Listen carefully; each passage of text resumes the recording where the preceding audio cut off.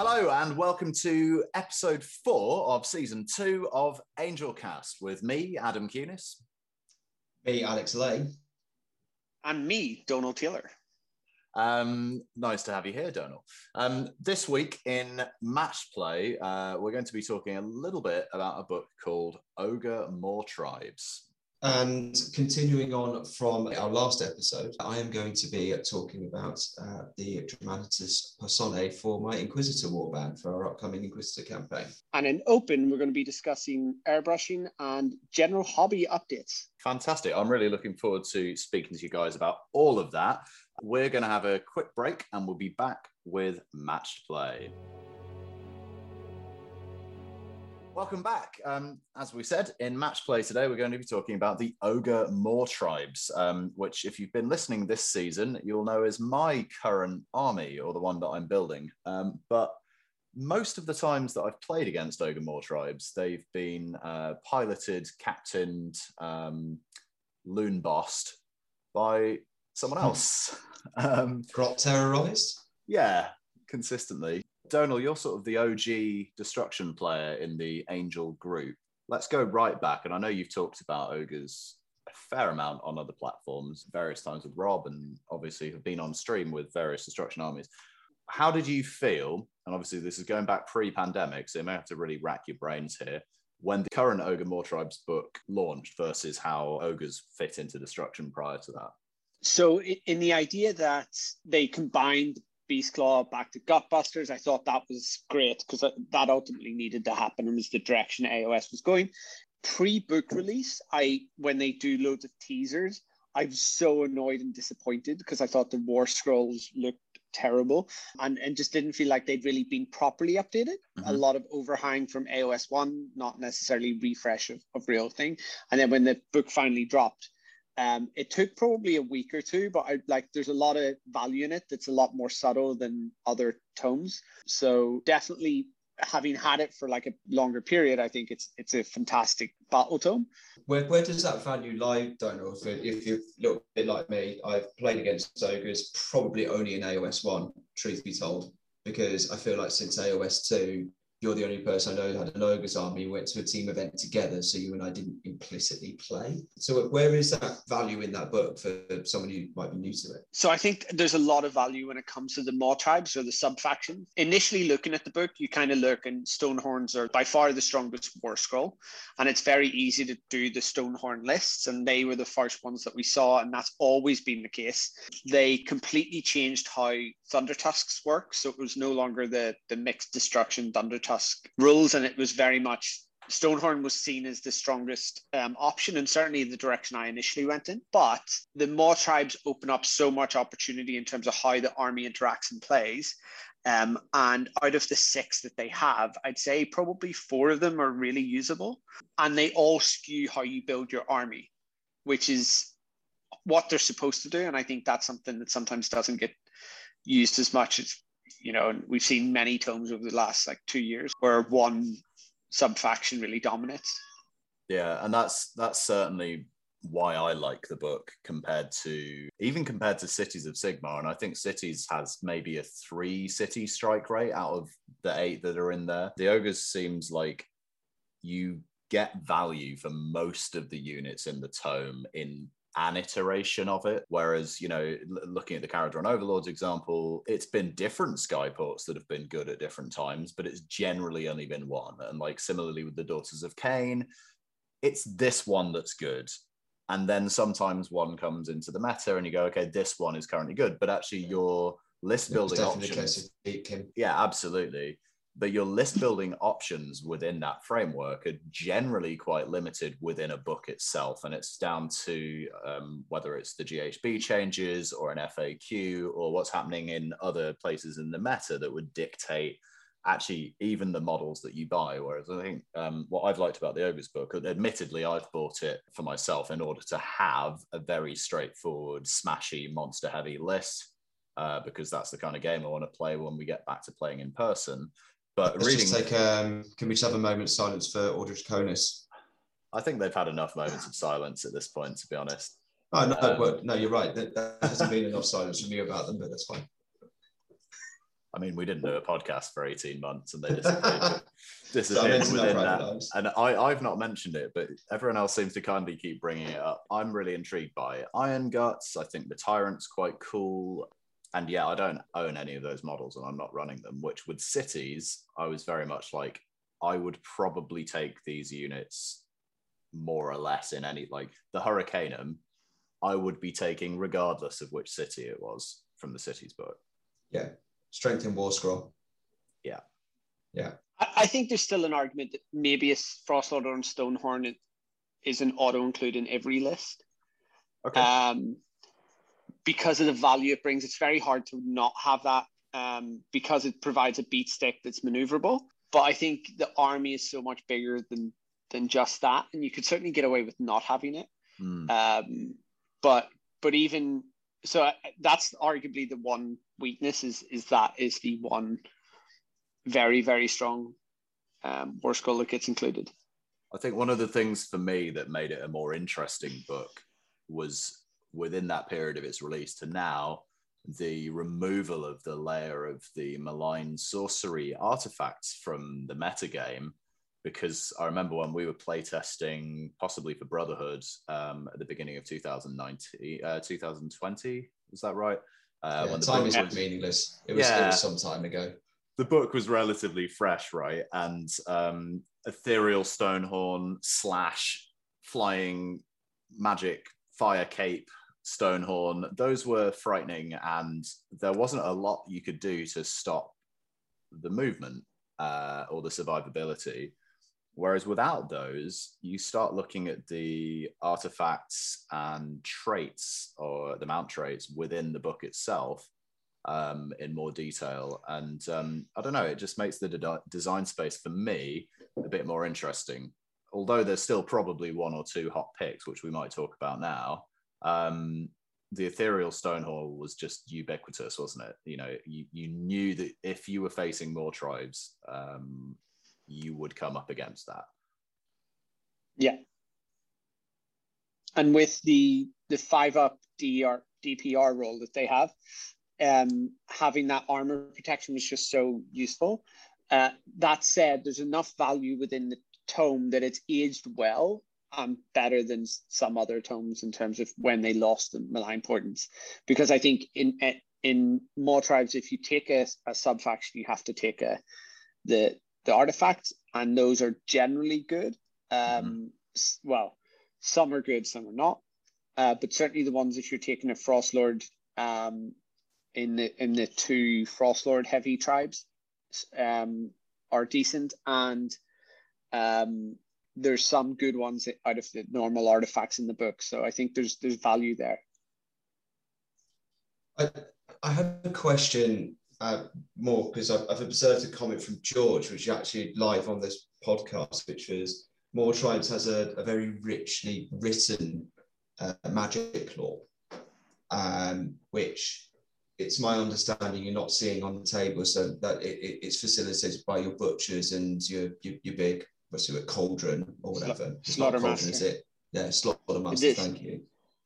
And is that dare I say because of magic dominance in other factions? It's not viable, or is there something implicitly wrong with it compared to other choices in the book? I think it comes down to sort of 2 things. One is what is your army trying to do, and 2, do your support characters actually keep up with your army? So there's limited magical buffs for the Maw tribes. One of them is that the Maw pot gives you +1 to dispel and cast, which in the era of many pluses is quite negative. Things might change in AOS 3, who knows? But certainly, you know, you're relatively restricted there. The other angle is your buff spells, which are really good, are relatively short range, and it means your wizards are going to have to try to keep up with this fast-moving army that's going forward. And even within ogres, you don't necessarily want your wizards going into combat. So I think they have a really interesting lore, but their spells aren't reliable. I still run a Slaughtermaster, and I always will because of the Cauldron buff. So I don't necessarily think that they're not useful, but I certainly would say that they don't necessarily have the same value as other armies. And fire bellies are, for instance, their spell lore is just quite high casting and unreliable from that perspective. So it's definitely a weakness. For me, it's a weakness of the tome is the spell lore casting value. If you compare the Maw Tribe stuff with other, like the Lumineth spell lores, it could be quite depressing. Well, I mean, it doesn't really matter what the cast value of your spells are if you've got a single infantry wizard against Lumineth, because you're only gonna like you've got one chance. You get off a buff. Who cares? There's 15 spells coming back your way. There's auto unbinds or as good as auto unbinds happening. Like it just becomes. It's not even bringing a knife to a gunfight, is it? It's just like literally you're at home and you've been killed with nuclear war. It's even worse if you've got a flying fox that flies over and just switches your cauldron off. But I don't know how that works in practice. Whether they just tip it over or put the fire out underneath or put a wet tea towel over it. I don't know. It just fills the pot with vegetables and the ogres turn their nose up at it and march away. I feel like they were it is just kicking it over. Just going, oh, the fire's out. What you going to do? Don't have time mid-battle to rekindle the flame. No, dude, this is a slow cook, man. That took me hours. Especially when you're wreathed in ice as well. Yeah, and there's no fire bellies in the army. Yeah, there you go. Nice. We're on the same wavelength there. Which is a shame.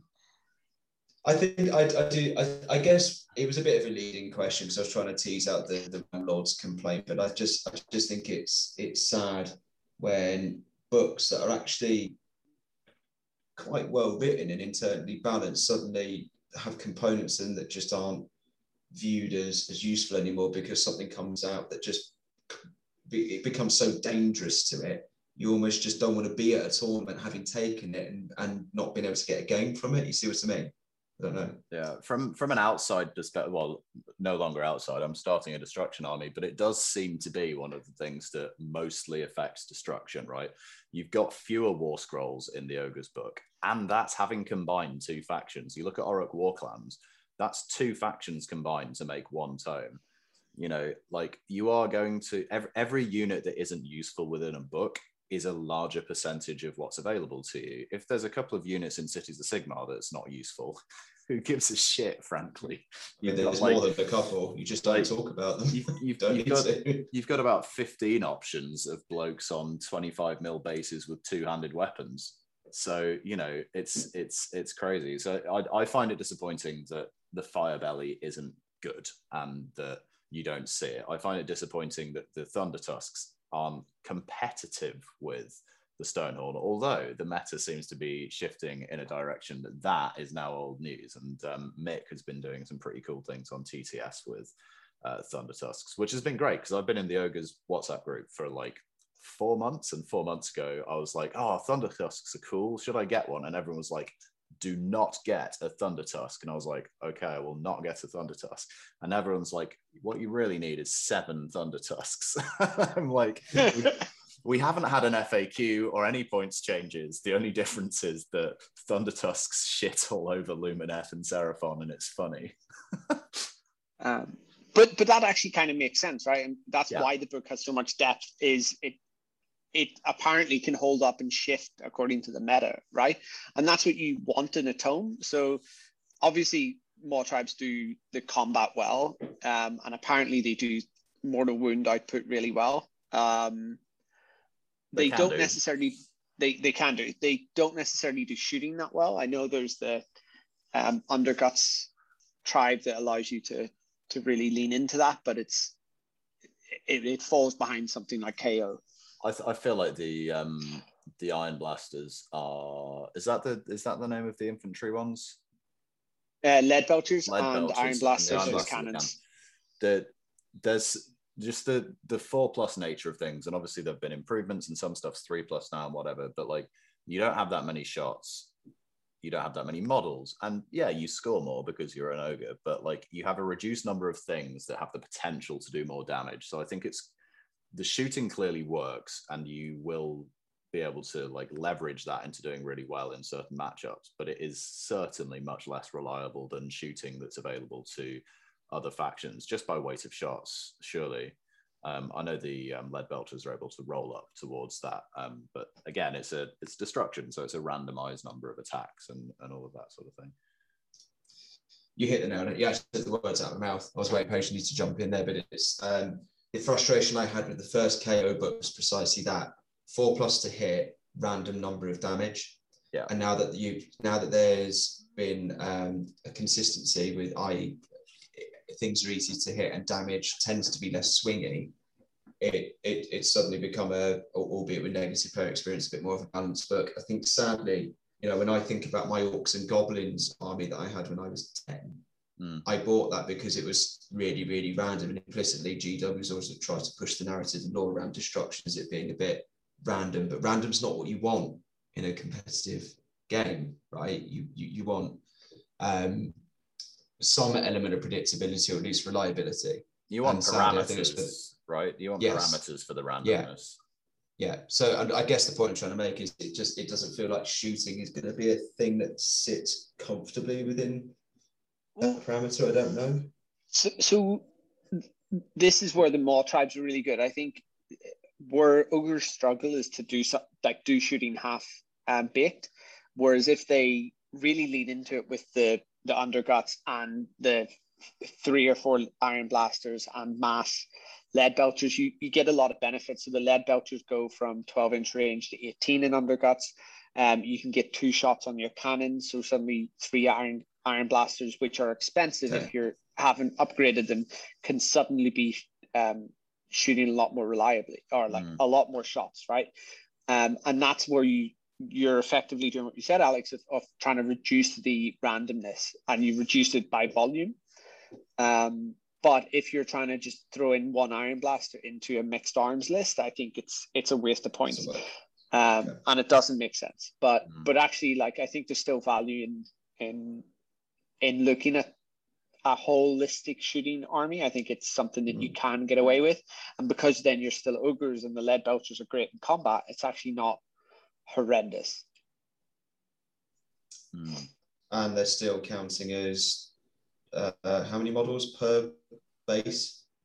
Well, two per base, and then you say two or 4 models in the unit, so it's 4 or 8, I guess. But you could actually have some really interesting MSU lists with lead belchers, and I value lead belchers a lot. I think they're 80 points really for. Yeah.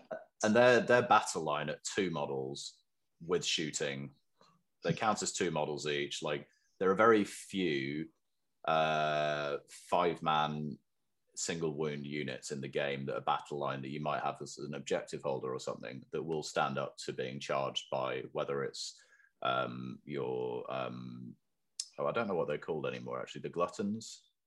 Yeah, it used to be ogre bulls, or they're not going to stand up to lead belchers. Like, just the number of wounds you get for the points, the ability to shoot, the extra movement from the allegiance ability if they're not in combat.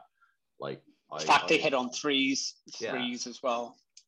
They're strong, and they're always going to be a good pick. And what I quite like about the Ogres book is you can obviously currently lean very heavily into going, right, it's 2 or 3 drop, everything's in this battalion, I'm going to do that. Or as Donal says, you can go more MSU and be like, right, this is basically chaff, but your chaff won't kill it. So I'm going to throw this at the objective. If I kill one of your guys, we're tied on the objective. I'm probably going to kill 2, and for the same damage, you're not even going to you're going to half kill 1 ogre.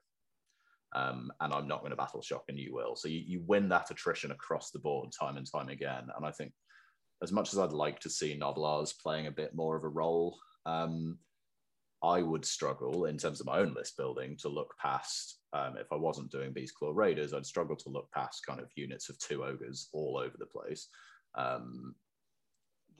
The places the Nobblers are quite good is if you have a Tyrant, then for screening and well, actually, it's irrelevant for the Tyrant, but ultimately screening is super useful, and that's where ogres traditionally struggle and where nobblers come in. So I know Mick used to always run at least one unit of 20. And they're cheap as well, so you can do it. And I remember talking to George about nobblers before the More Tribes book came out, and he was running Mixed Destruction.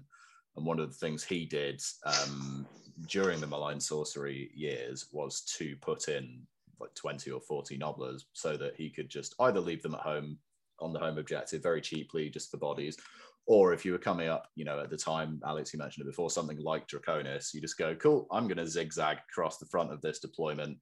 You can have turn one, mate. You can blow your 600 points worth of dragons into these grots that I'm not interested in keeping alive. Have a great time. And it was effective. So I think both screening, but also allowing you to give away the turn so that you get the double when you want it. So you could screen from alphas sort of who outdrop you, or push them up the board and continue to sort of stay safe. And it means if you can give away a double turn potentially, or just give away the next turn so that you're not getting doubled later. So I think both of those are hugely valuable. And because it's ultimately your screen anyway, you can always run behind if you need to. Yeah. One of the books that it reminds me of is actually the Gitz book, which of course you're famed for, just in terms of its architecture and the fact that you can pick things from throughout the tome and have an interesting list. Now, the difference for me, and you might disagree with me, but the difference for me between this, Ogre More Tribes, and the Gitz is that survivability through the meta. So I've really enjoyed different Gitz lists I've played against, but with the reduction of the number of endless spells that you can take, with the kind of non-addressing of points and so on, I just haven't really seen them ever do in tournaments quite what I would have hoped them to do, apart from when you've been in charge of them, to be fair. Or to be fair, Richie. But I think Gitz suffered from a lack of tribes and subfactions. Okay. Has that been readdressed at all by the White Dwarf stuff for the Troggots and the Spiders? And the Squigs. Oh, yeah, sure. Partially, but I think it comes down to the Allegiance ability is super random. So you're kind of starting... Yeah. The move's great. If it was just reliable and you knew turn 2 it was going to do X, Y, Z, you can plan around it. But the fact that it can just move off the board, and realistically you can't assume it's going to work, means that you're basically playing with a non-allegiance ability faction. And so I think that's a real problem. Yeah, because you have to play as if it's not going to happen, because if your plan's based on it and it goes wrong, it's going to be quite hard to come back from. And as you said, like they were quite heavy, like wizards and characters. They're ultimately just still madly overpointed in some things, but I don't necessarily want the grots to get cheaper. I don't want to fit more stuff in a 2K Gitz list. No, because it's already slow enough to play. I just want it to do better. Yeah. For me, the reason I brought that book up is that that's like the baseline for an Age of Sigmar battle tome. There's a bit of fiddling about with it that needed to happen, and I think that those White Dwarf Allegiance variants should have and could have been included in the original publication. Fine, they weren't. But where it is, like, there's a complexity of like potential list build. There's a variation of War Scrolls available to you. It does stuff in all the phases, and it's super great. What I don't want is for all of that value-wise to go through the floor, and suddenly you've got 400 Gitz on the table, 200 Gitz on the table instead of 100, because I think it's everything else that is massively underpointed. You're looking at, and we discussed this previously, but Teclis, for example, who's like 200 points cheaper than Nagash and just is a significantly better War Scroll before you even think about the level of synergy he's got compared to Nagash in Legions. Obviously, that's now an older book, but you kind of go, right, the creep is in the wrong direction. I think actually everything should be reset to around Gits and Ogres. Somewhere between Gits and Ogres would be a really sweet spot for most armies, I would think. I think there's a big disparity between the way the Ogres performance and the way they play versus Gits. So I think I would move everything to Ogres, and Git honestly is slow enough as it is. I think in theory they'll get faster because I don't think you'll see the debuffing lists as much because it's just not possible to play. Plus it's boring and depressing. But actually, like Troggoth heavy lists, Squig heavy lists are all interesting. Yeah, absolutely. I think we could probably talk all evening about destruction and how much we would like it to be resurgent, and that maybe a third edition is going to give a lot of options for that. However, I do want to talk about other things this evening, and I'm really excited in particular from Donald to hear about hobby stuff. But we're going to take a short break, and when we come back, we're going to be talking about the shadowy world of Inquisitor.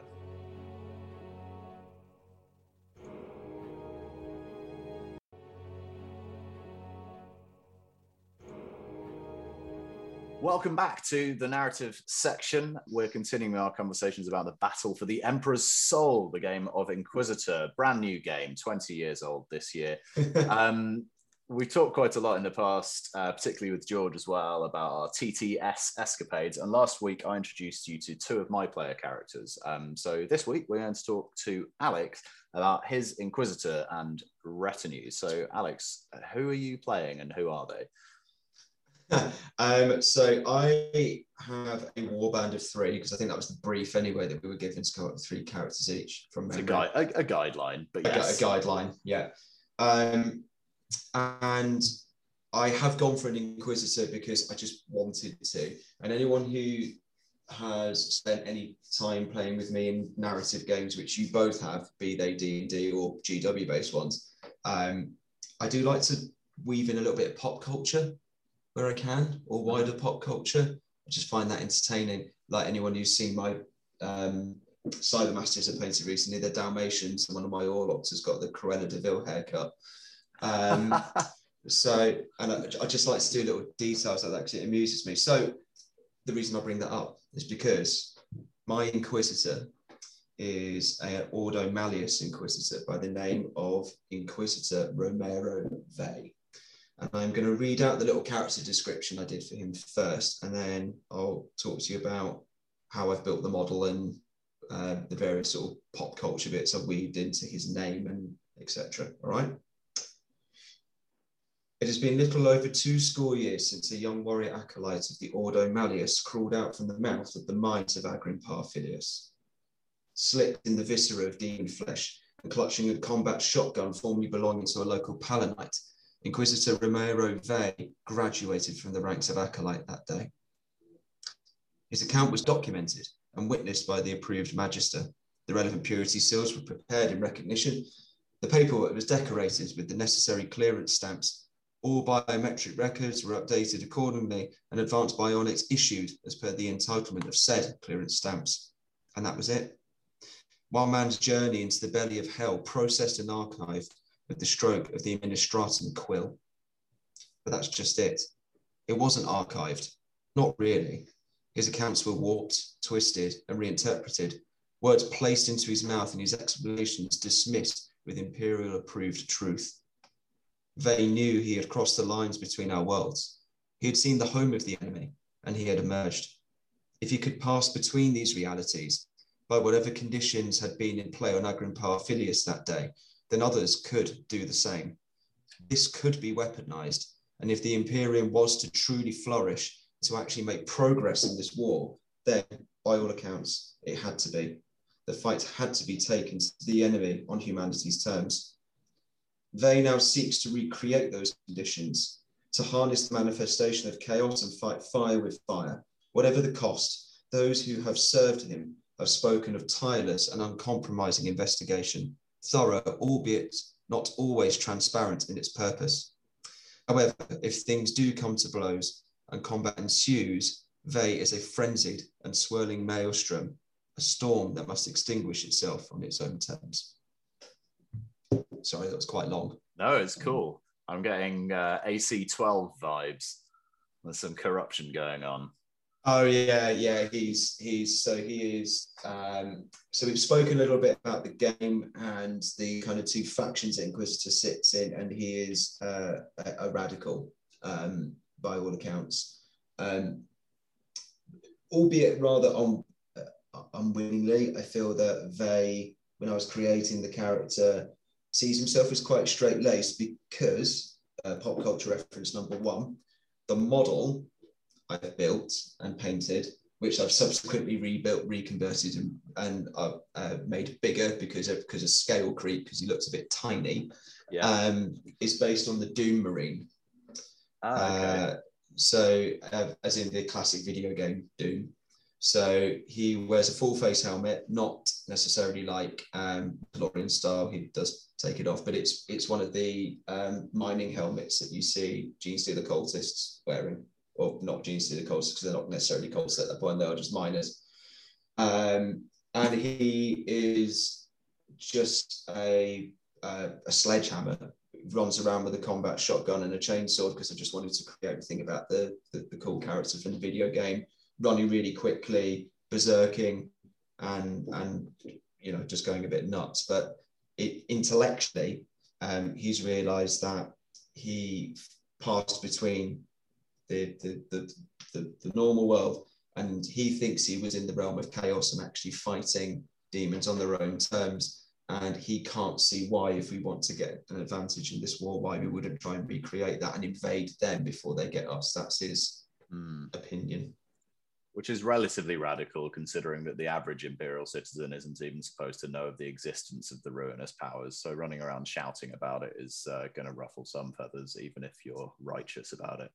Sure. And he was only an acolyte when this happened. And it's the point is that they were mining, and did they dig too deep? Did they not necessarily dig too deep to push them? We're not talking about actual hell, but something happened to create a portal effectively. And he passed between those realities, or is it all a terrible manipulative vision, and it's actually there's no truth to it whatsoever. And that's why when he was telling his account, the magistrates were all a bit like, do you mean to say this? I think you meant to say this. We're going to write that down. Don't worry about it. So in terms of Inquisitor Vey, is it the same Inquisitor in your headcanon that was present for our first Necromunda campaign, or is it a sort of a multiverse version?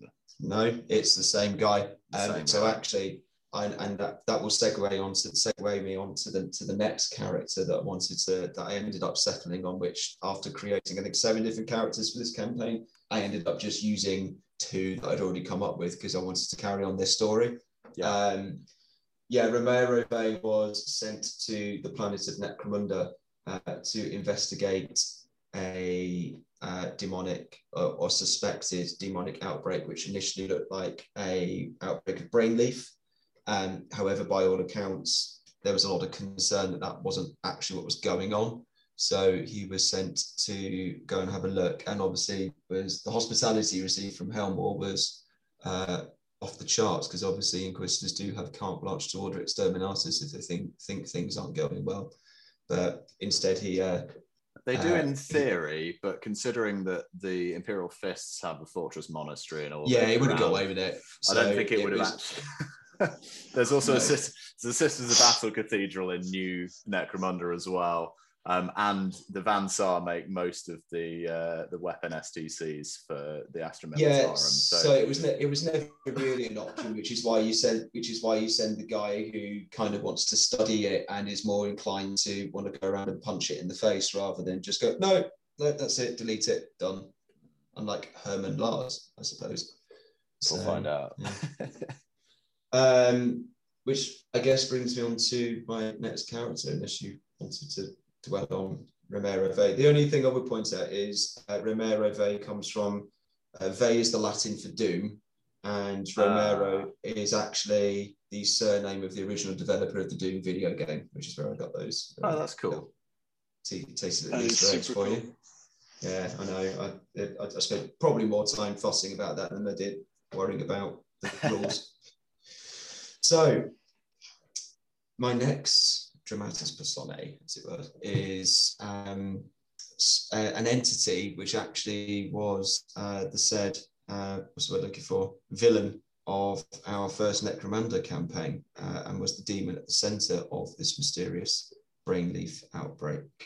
And it is a demon that calls itself Brendak Carrion Caller, demon host in servitude to Inquisitor Romero Vey. Brendak Carrion Caller was banished back to the warp by his now master during the cleanse of the catacombs of Hyde Primus, Necromunda.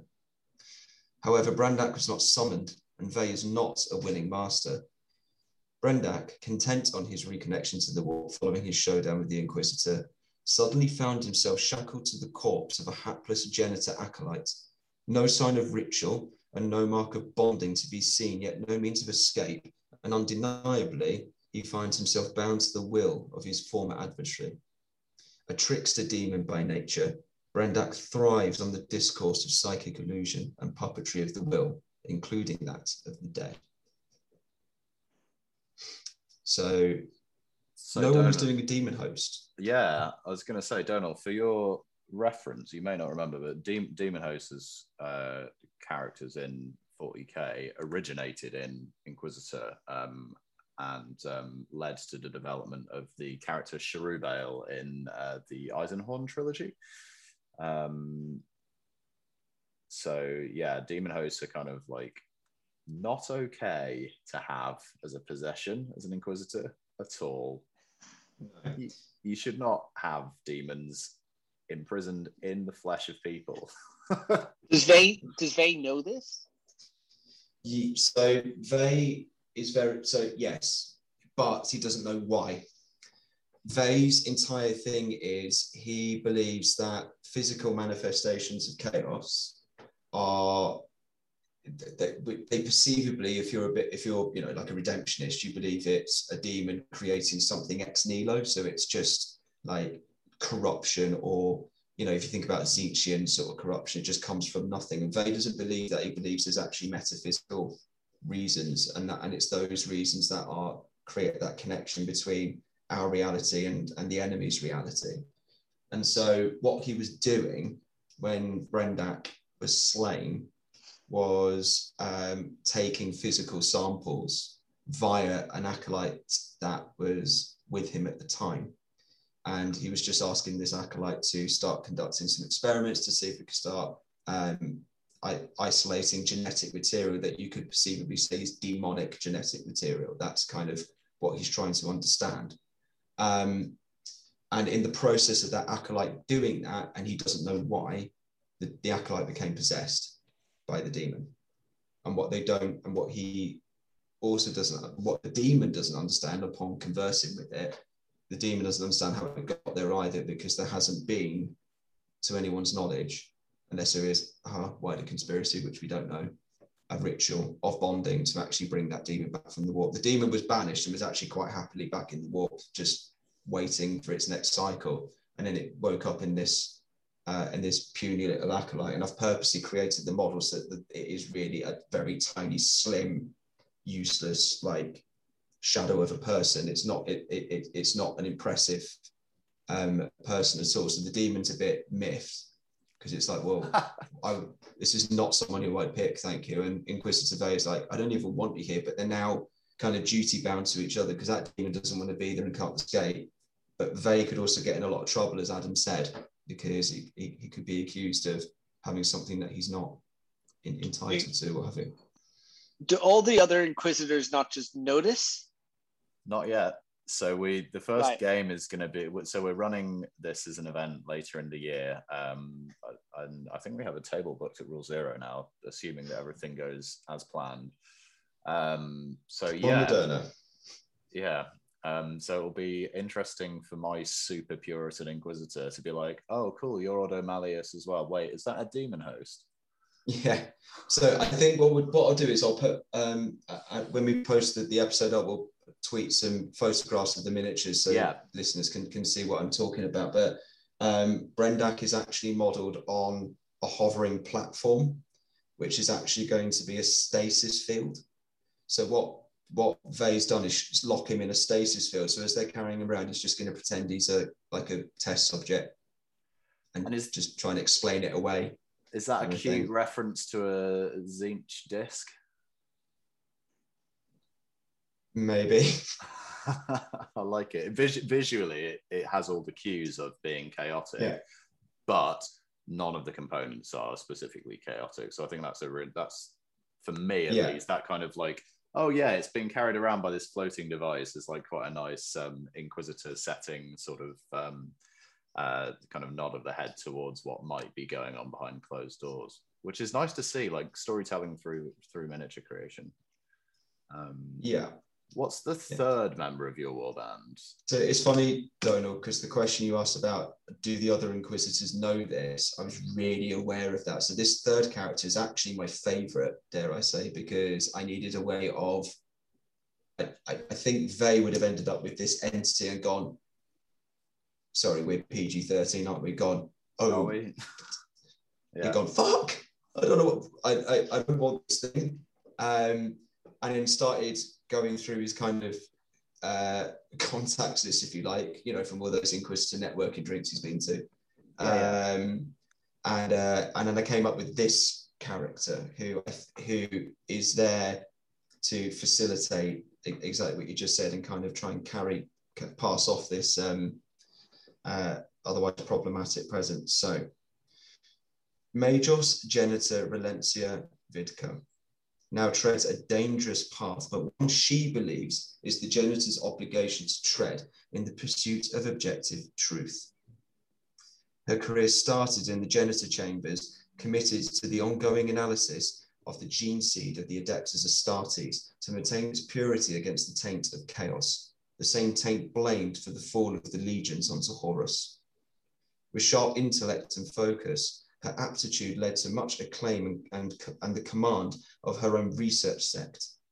The death of one of her acolytes on the planet of Necromunda, and Vey's hypothesis that the acolyte's possession was the calamitous result of the cultivation/isolation of demonic genetic material, led her to become an intellectual companion of Inquisitor Vey.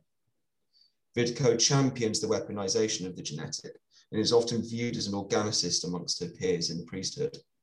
Vey's borderline heretical pursuit is frequently and willingly facilitated by Vidco's institutional privilege. Her access and clearance is often acting as cover for the radical Intergelentia. However, Vidco is very comfortable in the knowledge that if Vey's hypothesis was to ever become unsubstantiated, that she would walk away, her keen dedication to knowledge undeterred by any attachment to the living, a cold irony that never ceases to amuse her. So she's going to be quite an interesting character within a Forge World setting. So the idea of this character was, one, we knew we were going to be in a Forge World setting, and I thought it would be cool to have someone from the priesthood, but someone from the priesthood who isn't necessarily aligned to the objectives of the priesthood that will be on the Forge World we're on. So the point of Relentia Vidco is she is a Majos biologist, and she is using her intellectual and her institutional privilege of, for example, being able to carry around test subjects in stasis fields, because she can claim, I'm bringing this thing along with me because I'm testing a new poison resistance coding that I've injected into it. So I'm just going to whip the chamber off and drop some gas on it, see what happens, that kind of stuff, right? And then Vey's just there like, I have nothing to do with these people. They're just friends of mine. Thank you. I'll be with them. And, but it's a very fragile analysis because Vey has managed to get her hooked by saying, look, we were experimenting with this genetic material. This man is now possessed. And this is my hypothesis. And I believe that if we can prove it, it will be of great value to the Imperium. So she's in it only to substantiate this experiment. So he's got two motivations here. One, he either needs to prove that he's right, or if he's wrong, he needs to convince her that he's still right for long enough that she doesn't get him in a lot of trouble. Because the moment she switches off and all of that privilege goes away, then the whole thing could come exposed and it could be his own undoing, was my theory anyway. Does that sound coherent? I hope that sounds coherent. Yeah, so, I think having a protection makes sense because of the way that the situation sprung upon him, but having that it be pretty permeable itself is going to give you a lot of opportunity to role play within the course of the games, because you're already saying, well, if this happens, then all bets are off. Well, things are going to happen. Whether or not it's a clash between Puritan and radical Inquisitors, or if they can find some kind of accord. George has got some horrible things planned for these characters. So, they always say that plans don't really survive first contact with the enemy. I think any plans that our various warbands have in terms of investigating what's supposed to be going on in this Forge world, if they make it through like the introductory scenario, I will be amazed. Yeah, I mean, this is the issue. It's a bit like, so don't remember we were playing D&D, because you spend so long on character creation, you don't want them to die, because you've got a whole sort of saga mapped out in your head, right? I mean, you did for was it Pants? Pants. But I think the sad reality with Inquisitor versus D&D is that D&D generally has a GM who's invested in your characters going on a bit of a journey. Inquisitor has a GM that's invested in killing your characters or maiming them in as many horrible ways as possible, as quickly as possible, is my sense. So, I don't know that it's fair to say that Inquisitor does that. Our Inquisitor campaign has... when Matt ran Curse of Strahd for us, he was very much trying to make our characters have a horrible time, but was also within that, I think, trying to keep us alive. George will not be trying to keep our characters alive. So in the WhatsApp group this week, basically the context for this is that 10 years ago, when we last played Inquisitor in 54 mil up at Warhammer World, and I say 10 years ago, I mean like 14 years ago, but who's counting? I had to GM a game that George was playing in. So the way that the tournament would work is you would play 5 games over the weekend and you'd have to GM 2 of them. And so that's how it got around it being a role-playing game. And I can't remember what George had done, but we were at uni together and he'd really pissed me off on the drive up from like Exeter to Nottingham, which at the time was like an 8-hour journey because the M5 didn't work. And we had like this big 54 mil Forge World in the back of his Land Rover, and his Land Rover didn't have good enough brakes, let's be honest, and it was a Discovery from like 1992, so it was a bit of a nightmare all round.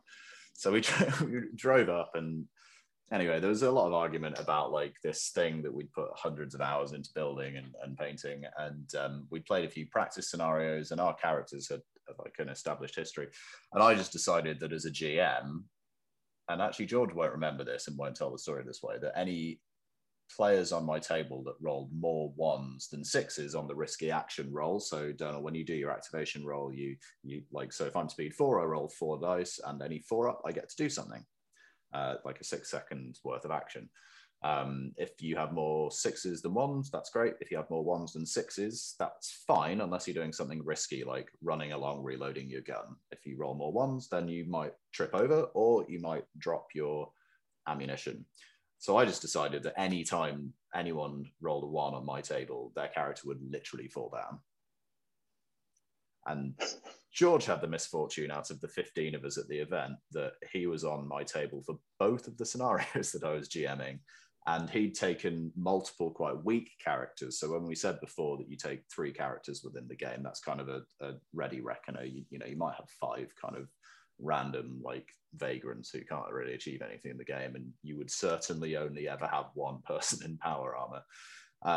So George just rolled a lot of 1s, and particularly for like Lord Inquisitor Salarath, who was on a gantry, kept rolling 1s while standing like 30 feet up in the air without like a handrail. So, like, plummeted to the death. So that's a very long way of saying that I am under no illusion that when the shoe is on the other foot and George is our GM for the whole weekend, that we are going to be treated as harshly and violently as possible at every given opportunity. because time is a healer of many things. But watching you I think play it, I can't wait to see George.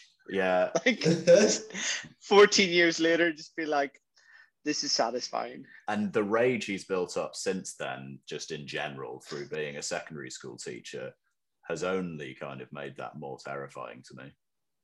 Yeah. That's so funny. So, yeah, I just wanted to talk a little bit because I said we're going to post a picture of Vidco's model. She was actually quite a joy to build. So I actually used the legs of a Delac Ganger, the torso of a Grondstock Thunderer, and the head of a Sister of Battle. And then I had an idea in my head that, do you remember the original 90s sculpt of Inquisitive Covenant? Yeah. With the shoulder-mounted side cannon. 2001, but okay. Yeah, fine. So what was the name of that tech called? Is it MIU? No. Yeah. Mind Impulse Unit side cannon. That's the one. I wanted to have a Mind Impulse Unit chem thrower. Because I thought if she's from the Majorus Biologis, she would, because there's some great rules in Inquisitive for, is it blood, fire, viruses, and other bits and pieces? Oh, yeah. Yeah. So I took an Escher chem thrower and created a shoulder-mounted version of it and sculpted it onto the model, and she's got a full-on respirator. So in terms of character, she is just completely like anti-gas, anti-toxin, all that stuff. Not necessarily as well armored as you'd expect a normal Mechanicum priest to be, because they're a bit more, all bionics and heavy armor. But she, in game, I'm hoping that she's going to do some more unique attacks, because I had to kind of invent a weapon, which was really cool, because that weapon doesn't actually exist in the game. So George kind of helped me with that. So it was just cool to get some homebrew content in there as well. So I think that's essential for Inquisitor. That you gotta make some stuff up and see if it fits. Like, there are no points. It was just an interesting point what you just said about the typical idea of Adeptus Mechanicus having armor. That, of course, doesn't quite translate into Inquisitor as it would in 40k. So your Skitarii might have a good armor save in 40k because they're metal dudes. Well, actually, in Inquisitor, it's your bionic limb, so it has an armor value, but you might not also have a toughness value. So you would reduce the damage taken by a percentage of your toughness, but actually, if you have a metal limb, although your toughness might be generally higher, you don't have the kind of stacking. It's a bit like in Age of Sigmar with the reduction of the second mortal wound save. You might have on paper slightly better survivability, but it doesn't translate in the same way as just being more survivable or tougher. And as you say, like having a respirator, great, but actually your breathing in other situations might be hampered by other things. So there's a real the things that you think are going to work don't work, and that's quite fun. I think. And like any other character, if she gets shot in the head, someone crits that, then you've been shot in the head. It's not that, it's because it's just very specific. I quite like the idea as well of her being a bit like having points of weakness that somebody might try and target. If she's firing that chem throw around and then somebody manages to pull that respirator off, is that going to be problematic for her potentially? It's cool stuff like that. So that's my warband. Over a year in creation, because sadly the real life pandemic, which you may notice something about Vidco's surname if you spell it backwards. Great. Well, she's getting her fucking mask pulled right off then. And she's wearing a face mask. I couldn't resist, I'm sorry. It's the level of detail that you have to enjoy, right? Speaking of levels of detail, we're going to have a conversation after the break about painting in the open section. Welcome back to Open. Today we're going to be talking about hobby and in particular painting. And on the subject of painting, Exit 23 Games have been back in contact with me. And if you're listening to this episode, you can get 10% off their paints. It's very simple. They have a website. You can go to the website and at some point in the order process, I can't tell you if it's the start or at checkout, you will enter a code. And until August this year, if you type in Angel 2021, you'll get 10% off your orders from Exit 23 Games. So there you go. That was really nice to hear. I was talking about the Turbo Dork paints that they supplied last time, but they've also got alternative Blood Bowl models and stuff like that too. So they're super cool. Check them out on Instagram and Twitter as well. And don't forget, you can get 10% off with the code Angel 2021. So on the subject of painting, one of my very favorite experiences of being an Angel Wargamer is having gone into the Angel Games workshop run by Golden Demon winning painter Matt Flynn back in 2012 for the first time. And me being like, yeah, I paint more than I play, and meeting lots and lots of the guys that I still hang out with and socialize with like nearly a decade later. Donal was one of the people who most frequently used to pay me to paint his models for him. And it's been really cool. And this is hopefully not coming across as patronizing, but it's been really cool, particularly in recent discussions, how your kind of situation within the hobby has shifted. And I think it's fair to say that painting and hobbying is now one of your primary focuses, perhaps even beyond gaming. I certainly spend a lot more time painting, and I've had like 2 games in a year. But yeah, I think I've just reached that hobby cycle, because I think hobby is a cycle, and certainly painting and hobbying in general is, I find much more enjoyment out of it than I previously did. What was the barrier for you before? Was it just the amount of time required, the input, as it were? I don't even think it's time required, because I think I probably spent more time thinking about gaming. I think it's just a lack of interest in the competitive side of gaming. I'm not playing at the minute, so there's no point in me spending time worrying about rules or thinking about it. And instead, I prefer doing hobby and thinking about where I'm going to go directionally in terms of what I'm doing. Stacked on with, I've actually just enjoyed doing different things rather than just being stuck in the same sort of models. And I'm no longer constrained by having an event. So actually I can just pick up a new model and focus on that for a month and then do something else. I think that's the change.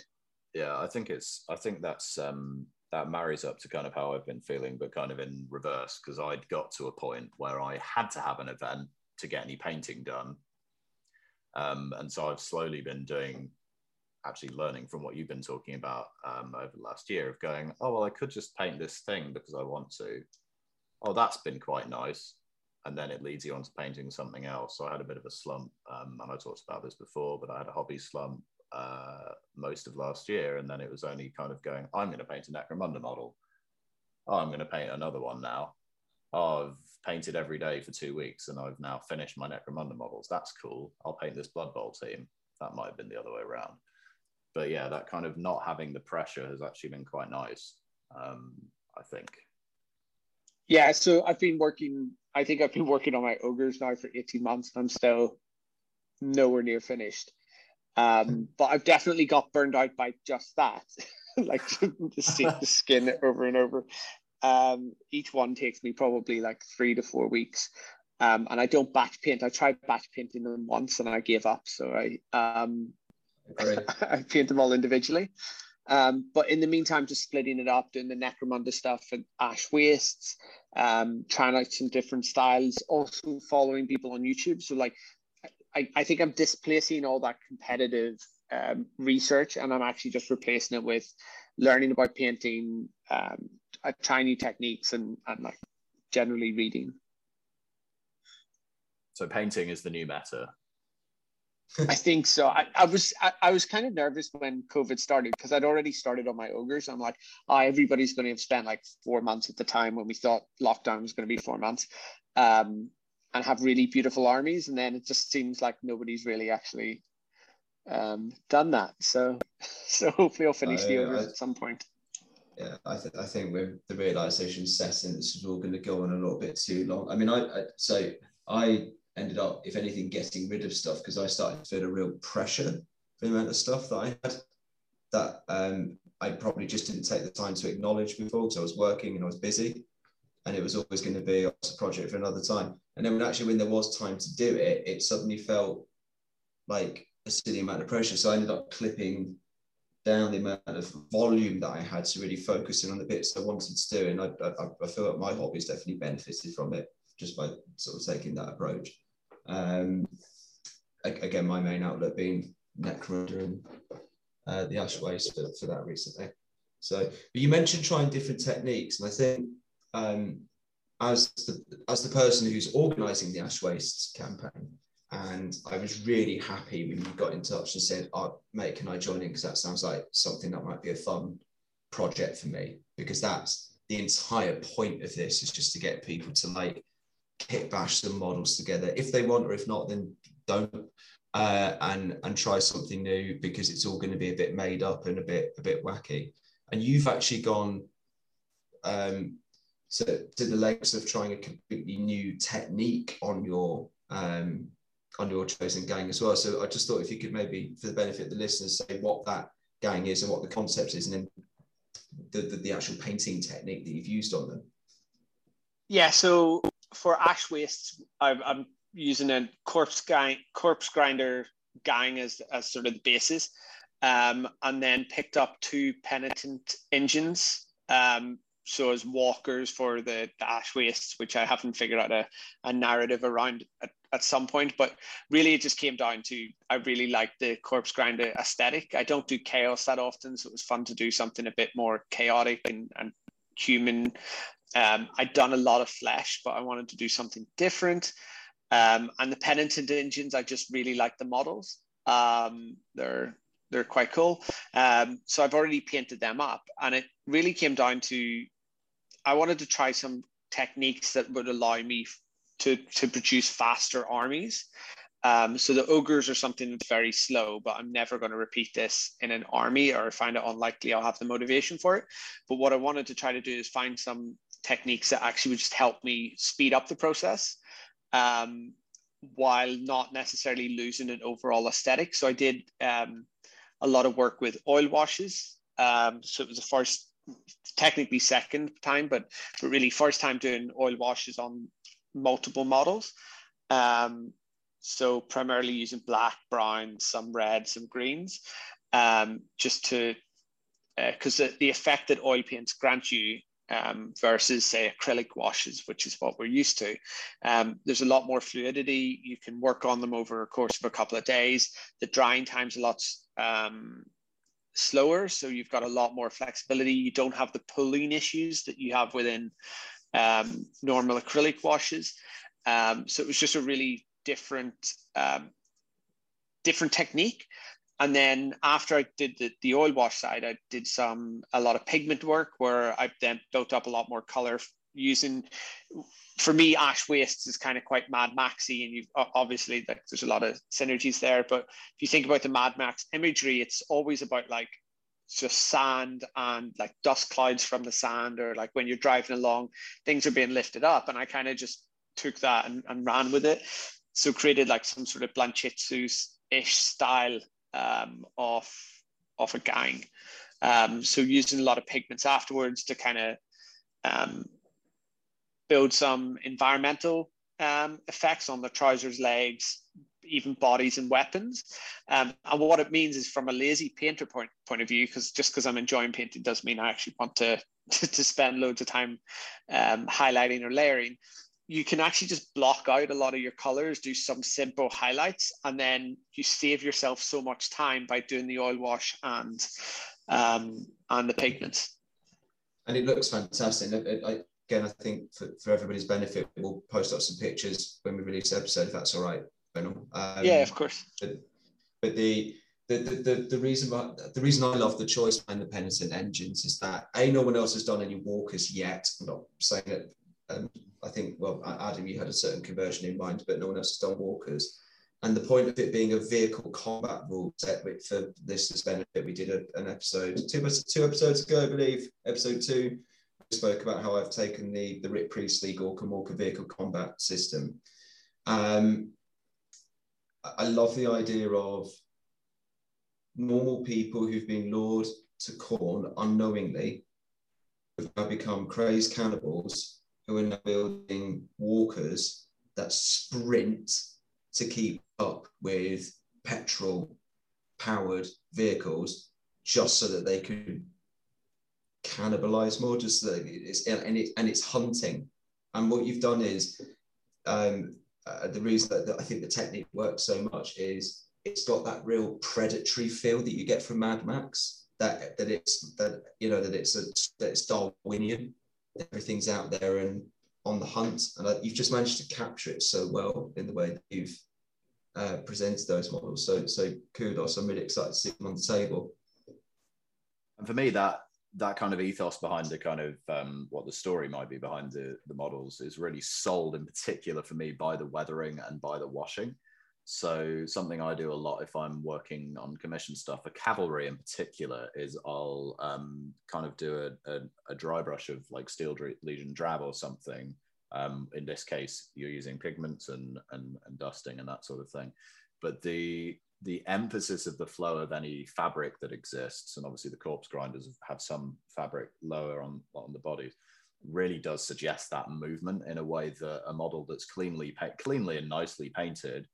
I steer away from weathering a lot, and I'm using less and less kind of blood for the blood god and technical effects in general when I'm painting, which is interesting because it's something I used to really heavily lean into.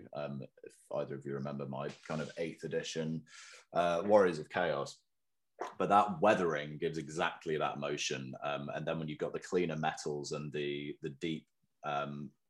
deeper colors from the washing, that contrast of the machine coming away from something not organic but natural dust cloud, and as you say, kicking stuff up, you kind of get that 3-dimensional. It's like drawing a cartoon and drawing like 3 lines around something that's moving to suggest that it's that kind of effect, which I like. What I've liked about the painting you're talking about there and about the ogres as well is the stylistic kind of difference of those things. I know that the ogres came into being through kind of working with Benjamin and looking at flesh and cloth, and actually through seeing your stuff, it's massively influenced the way I've thought about flesh and cloth in the last year, not only because I'm doing ogres, sure, but so but like getting, which is stuff I used to do with my Eldar a long time ago, kind of purple washes around the eyes, reds, bringing different skin coloring in under the surface, which I know you've been working at with the ogres, which is cool, and then kind of layering over that so you have a kind of transparency.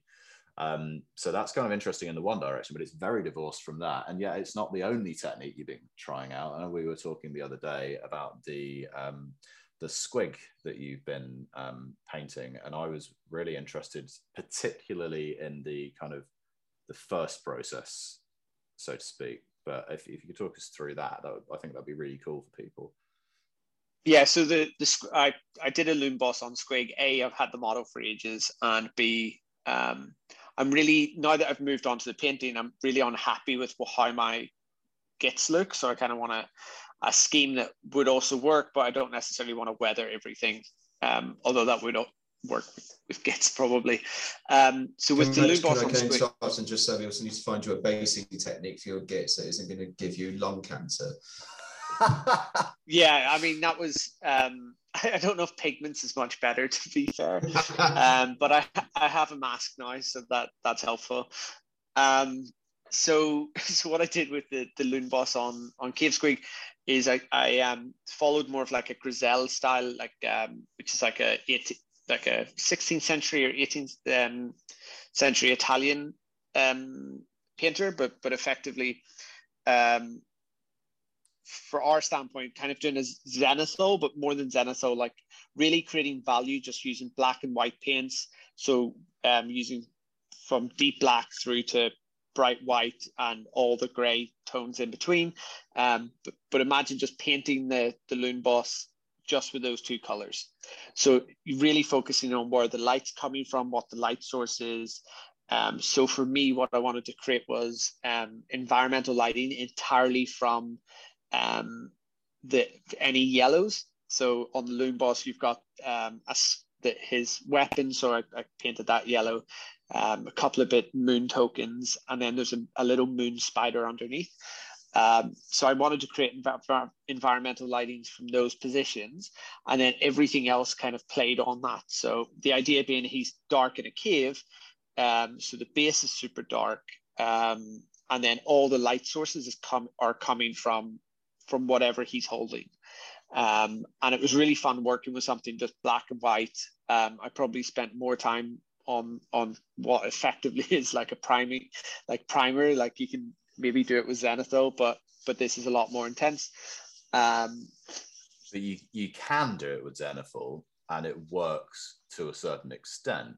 But you don't learn anything by doing a Zenithal. No. Like it's a way of creating and pre-shading, and there are certain miniature ranges I can think of where it is massively effective, and there are others where I'm like, just prime it grey. Like, so what's the time with certain things?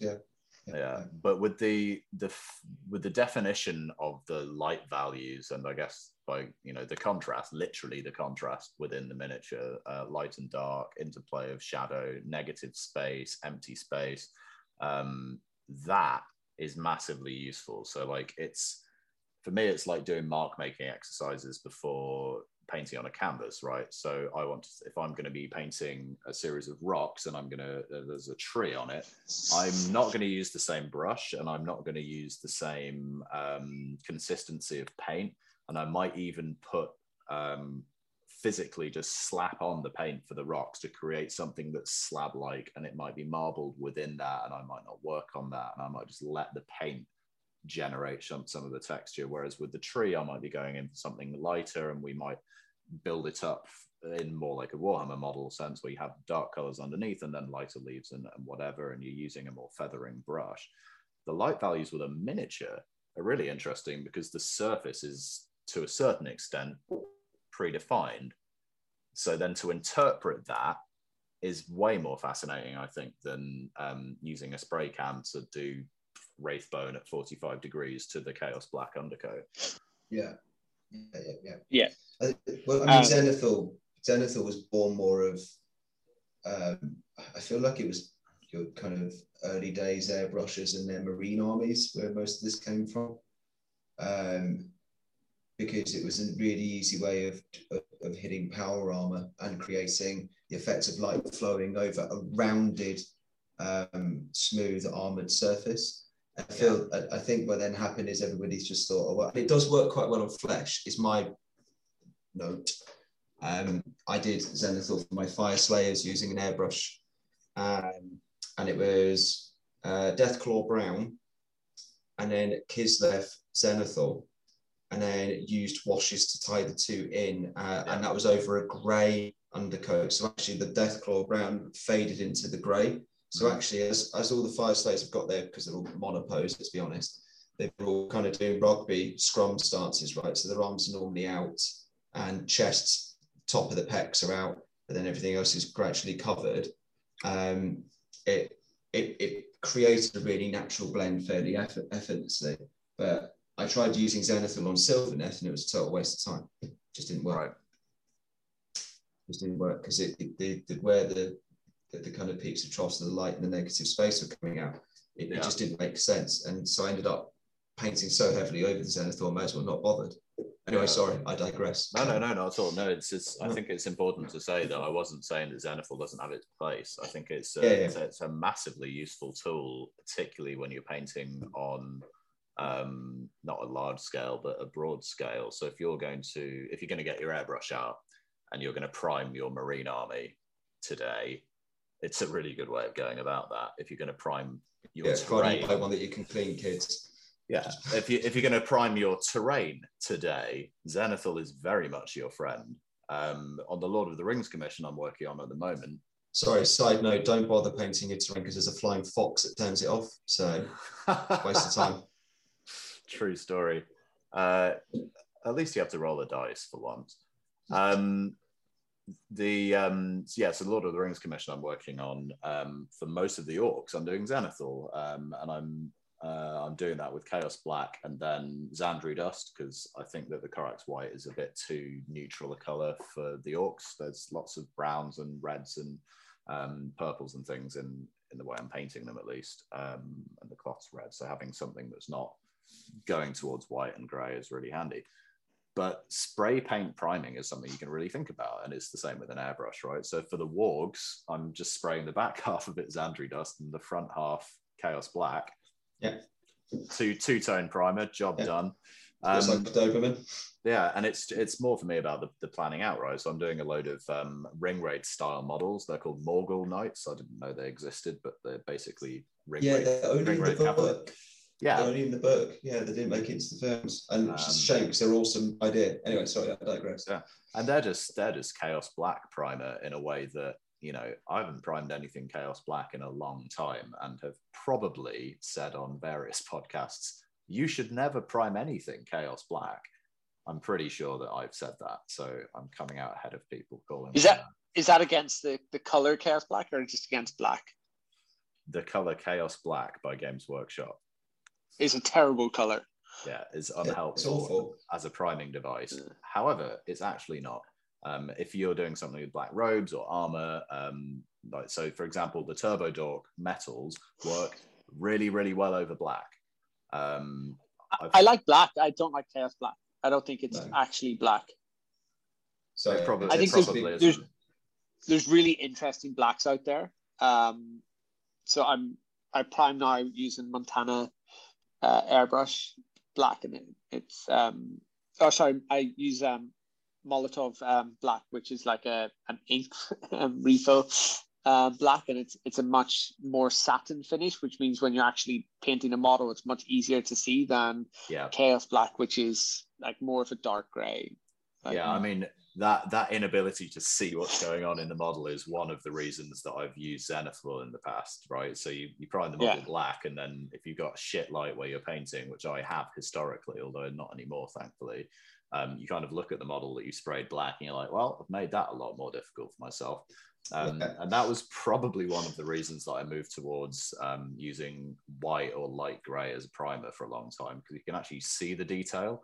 And I love using washes and working backwards. So actually, and I know, Alex, you've primed a lot with kind of a mid-tone gray so that you can go quite quickly lighter or darker. And there's good arguments in all directions. I think for me, increasingly, it's about planning the project that you're doing. Whereas perhaps in the past, I'd have gone through a phase of undercoating everything in Chaos Black or everything in Corax White. And actually the setting up of something. And I think that to long story short, and coming back around again, the thing that had really fascinated me about the light exercise that you were doing with the cave squig was that it was putting that work in at that stage. And I was just fascinated in that because it was exactly how I would have worked traditionally with canvas or on paper, and hadn't ever really thought of applying it to miniature painting.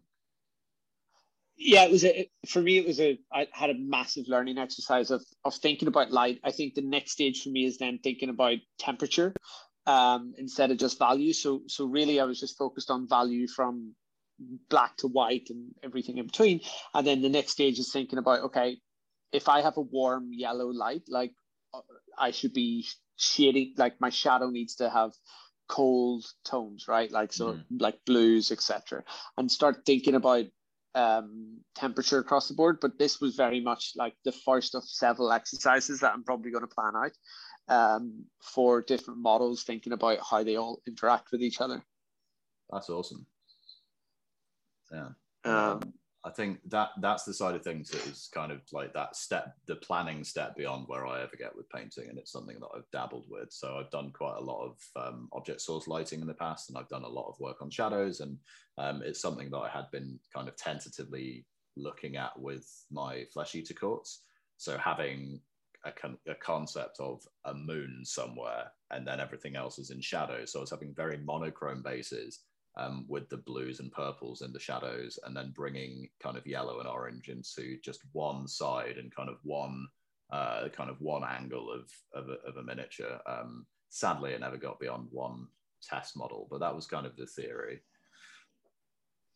So I think that segues nicely into a question I had for both of you. So all three of us on this podcast today have secured our copies of Warhammer Quest Cursed City, which are due to arrive with us. When's the episode going out, Adam? I think we'll probably have them by the time the episode goes out, maybe? Or is it the day before? It's out Saturday and the podcast will be out Friday. So right, okay. So by the time you're listening to this, if you're quick off the mark, we're imminently receiving our copies.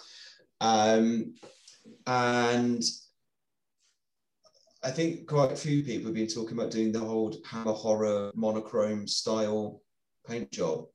Yeah. And I wondered, Donal, how did the result of your study that you did, because I know you're planning on doing the black, white, and red, right? What's your thoughts on achieving that? So for the listeners' benefit, that's the black, white, and red, which has featured on the box art, I believe, from the images that we've seen and the preview videos, etc. So I haven't. I want to look more into the artwork and seeing what's in the books and stuff, because I suspect that will help influence. So I'm not going to speak too much, but conceptually, if a lot of Cursed City happens like at night, or like parts of it happen at night, so I'm going to kind of assume you've got this sort of like white-ish moon, and that's like providing the light source, and then work from there. So it will, in theory, be like I want to paint this relatively quickly, so I'm going to Zenithal, do some additional highlighting and details, and then... Is that airbrush Zenithal? Sorry, or is that rattle can? Probably airbrush, because I struggle with control with a primer with cold. I do it outside on a 7th floor balcony on a canal that just has wind. Like I've given up on trying on trying to use the rattle can. So yeah, I'll probably I'll use my airbrush to kind of influence that, and then use a mixture of black, white, red, and then pigments as well, probably to kind of tie things together. How do you plan on applying the red? Because I guess what I'm interested in is the red that what I've noticed on the box art, it's very similar to the Miller comic books like Sin City, right? Where color is applied, but it's not necessarily from a light source. It is just, Adam, help me out with my language here. The style used in Frank Miller's comic books is called color seclusion, where typically you'll have black and white, but if there's something particularly important or narratively interesting, it will be highlighted. So through Sin City, Frank Miller would generally use red. There's a character called Yellow Bastard who he was only to have yellow and so on. Oh, he was horrible. Which isn't quite what they're doing in the imagery we've seen for Cursed City. Cursed City is more of a replacement of so if you were to think of like an old Warrant poster cartoon or like something from the Wild West, it would be black and white, and you'd use white ink and black ink over kind of sepia paper. So that'd be kind of brown. I think what Games Workshop have done quite cleverly in that artwork is just replace that brown kind of mid-tone within a sepia artwork with red, obviously being a vampiric setting. So you've got that kind of, it is color seclusion in that they're only using red, but it's not seclusion in the sense of like, I've identified this one element within my imagery, which I'm going to have colored in the absence of color elsewhere. It's a kind of, it's literally a washing of the shadowy part with something that is evocative of this idea of there being some blood curse within Ulfan Khan. So I think my answer to the question would be that I think if I were to approach it that way, I'd be interested to see if you disagreed or would do it differently, Donal. I would probably prime them white and do and then wash the whole model with black, and then I think I'd be working the red back in, probably just down one side, and do it in that sense if I wanted to replicate the art. I mean, I think going from the white to black will be a lot easier to work with, and then because then you can overlay with red. It's going to go a lot smoother. I think actually you might use contrast for this. Yeah. As well. I There's think quite like a nice red, isn't there? It's the blood. Flash is it Terrorist red. Yeah. Okay. Yeah, I've actually used it in a couple of Warcry models over metallic, and it looks great. Yeah, so I might try that. I think I'm going to have to do a few test models, which I'll probably do on the zombies. Or Badwin Cafe kindly sent me some test models for Stormcast, because I made a Stormcast scheme similar to my Corpse Grinders. But I might be able to do one or two tests for Curse City with those as well. Cool. I'm really torn about how I'm going to do my set. I had been, so in the building I'd done for my Flesh Eater Courts, I'd been sculpting cobblestone bases to kind of fit in with the Garden of Moor scenery, or whatever that's called these days. You know, the death scenery. Yeah, the mausoleum. Thank you. Yeah.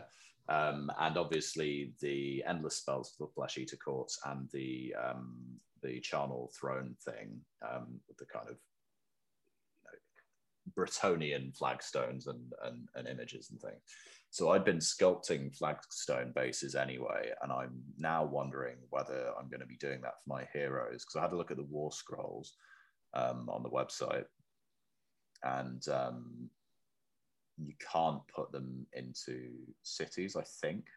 I might have been misreading that. You can. They're in cities, but they don't take the keyword of the city they join. Oh, that's right. Because they're Ulfin can. So I had thought, well, I've got a cities army. I should base the cities models with the same basing. And I'm now thinking, maybe I won't do that. We'll see how they attach to the bases. So I don't know if it's going to be Slaughter or anything. But I think maybe doing flagstones for the heroes and for the bigger monsters might be quite cool.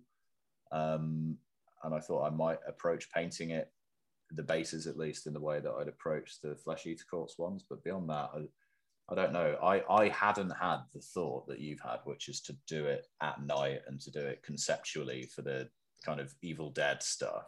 And I'm now completely in love with it. So I think I'm going to have to really take a step back before I approach my own set. Luckily, I'm doing one on commission, so I can do that first. Yeah, honestly, I think I think that's going to be quite a popular scheme, because there's an element of me, I want like a fast scheme that's going to have like a nice effect, and I think this will work relatively smoothly.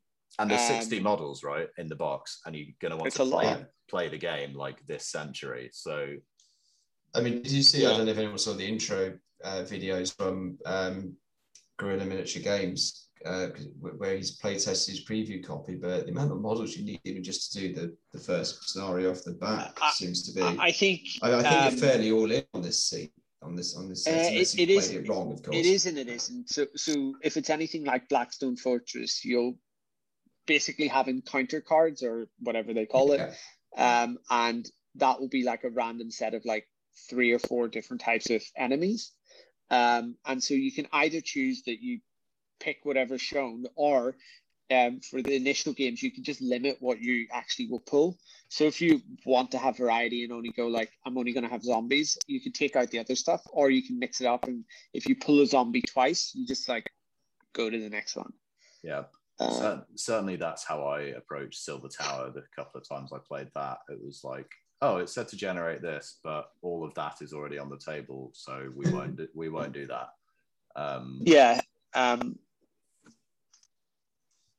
So I sorry, finish that point. For those listening, we stick our hands up when we want to ask a question. I was sticking my hand up to ask the question after Donal finished speaking, but he very politely stopped. So carry on, Donal. Finish what you're saying. I'll ask my question. I don't think I had anything else to say. I think I was just agreeing with Adam. Okay. I wanted to ask you guys a question as a bit of a possibly closing statement on this piece. I don't know how we're doing for time. I have always had the ambition with, because I was talking in Inquisitor how I like to put pop culture references into the stuff that I do. And given that Curse City, the sculpts are beautiful, I'm not going to do anything with them conversion-wise. The models I will build as they come. I want to do it with the paint job. One of my favorite music albums of all time, and you may want to Google this while we have this conversation, is The Art of Drowning by AFI. Okay. And the art on that is done in a very specific way using blacks, purples, pinks, and greens. Mm-hmm. Oh, yeah. Okay. And I wondered if either of you speculatively had any ideas on how I could replicate that. So you're looking towards, I can't remember the name of the guy, Donal, you might, but also we can just look it up later. The cartoon kind of cell shading approach and black lining would be quite a good way to go. You're looking flatter colors. I mean, it'd definitely work. It's kind of almost Tim Burton-esque. It is. And it's kind of very... Yeah, that side of kind of creepiness. I think that in terms of, I mean, you want to do a Dulux color match really, because I think the purple's nice, but it's more desaturated than a lot of the GW purples. You're actually leaning more towards the deeper end of their pinks rather than the deep purple to make another. Yeah, it's actually a bit horror pink, isn't it? The purples that have been used. And I think just paying attention to where you are, kind of more on the pastel-y end of the, although it's quite poppy, particularly for that album cover as opposed to the All Hallows EP. Which is a bit brighter. I think it's mostly desaturated pop colors towards a pastel spectrum. So honestly, a good way of getting towards a lot of that would be with Xandri Dust or Bleach Bone or something, whatever that's called today, Ushabti Bone, and then going towards a bit of dry brushing. I actually, are you interested in doing this cartoony style though? Like in terms of... Yeah. Definitely.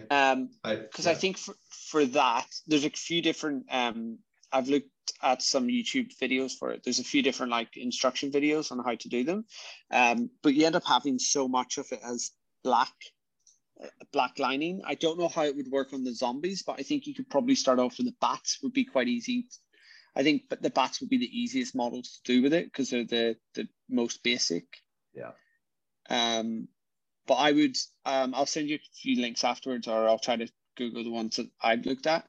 But I think that cartoon comic style it's fascinating. I looked into doing it and I got kind of intimidated by it about 6 months ago. Yeah. This is the only thing I'm worried about is if it's going to be that, because I also want to play the game at some point. So I'll have to balance out with how much time it's a technique as well that looks horrible, man, for 90%. Off the paint job, and then it just comes together at the end when you put the final flourishes into it, right? Yeah. I just don't have I didn't have the confidence at the time to do that to myself. So I was like, did you blackline with a pen? You can. Yeah, you can. You can also use oil washes as pin washing, if you wanted, because oils run really deep into recesses and are incredibly forgiving. You can basically just touch it, but the thing that really makes the technique is 30 to 40% of the model is just pure black, and you create depth. Comics create depth by using black as shadow and shadow to make it look 3D, right? And then if you're trying to go that comic style, you're trying to make a 3D model look 3D by creating blackness. And so I think it's a really awesome style. I don't know how well it works with detailed models. Yeah. So I think it would work really well on Stormcast or some of the simpler models, but it might not work as well with, say, the zombies. For me, I look at and I'm like, they look amazing, but there's so much detail. Okay. But I might be wrong tonight. You're very creative, so I'm sure you can try to interpret it. I think having a look at that, and then kind of my instinct would be to give it a go, and you can lean more or less heavily into something, right? So if you want to be inspired by the colors that are used there, you can major in having black, right? And then you can bring in those colors if you wanted to go whole hog into using the black lining and more kind of cartoon graphic novel style painting on a 3D model, then great. I would be definitely using one of those free liberators to do that. The what? Sorry. Like a free Stormcast would be first point of call to do that. Yeah. Port of call. But I think the colors are definitely something that would work well with the existing styling. So I think looking at that and using as much kind of contrast in the real sense of the word contrast as in light and dark, why not? I think, you know, that's going to be really distinctive, and I think you'll enjoy painting it that way as well, because it's got that reference within it.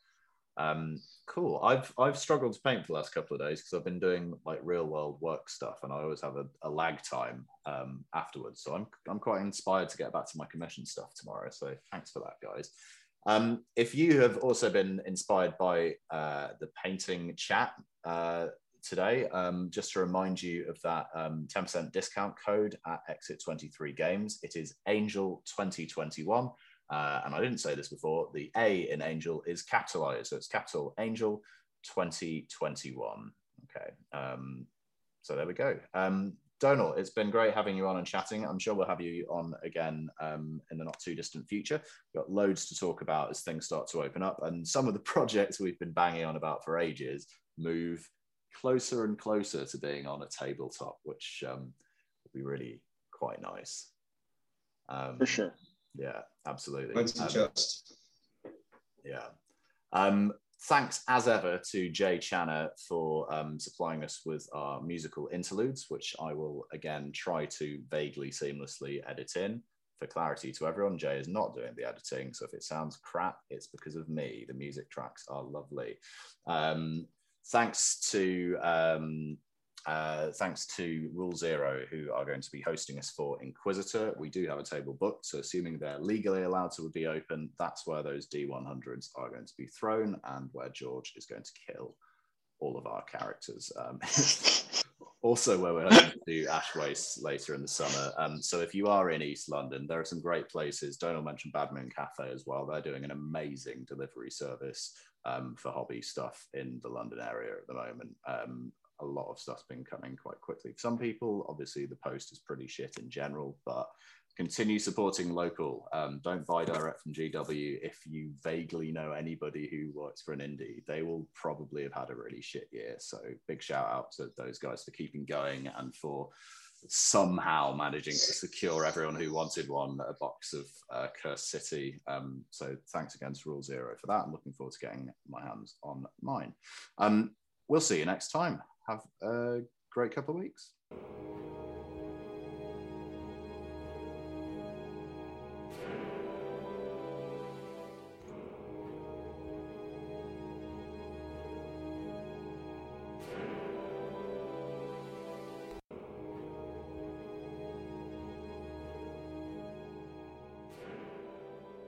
Bye.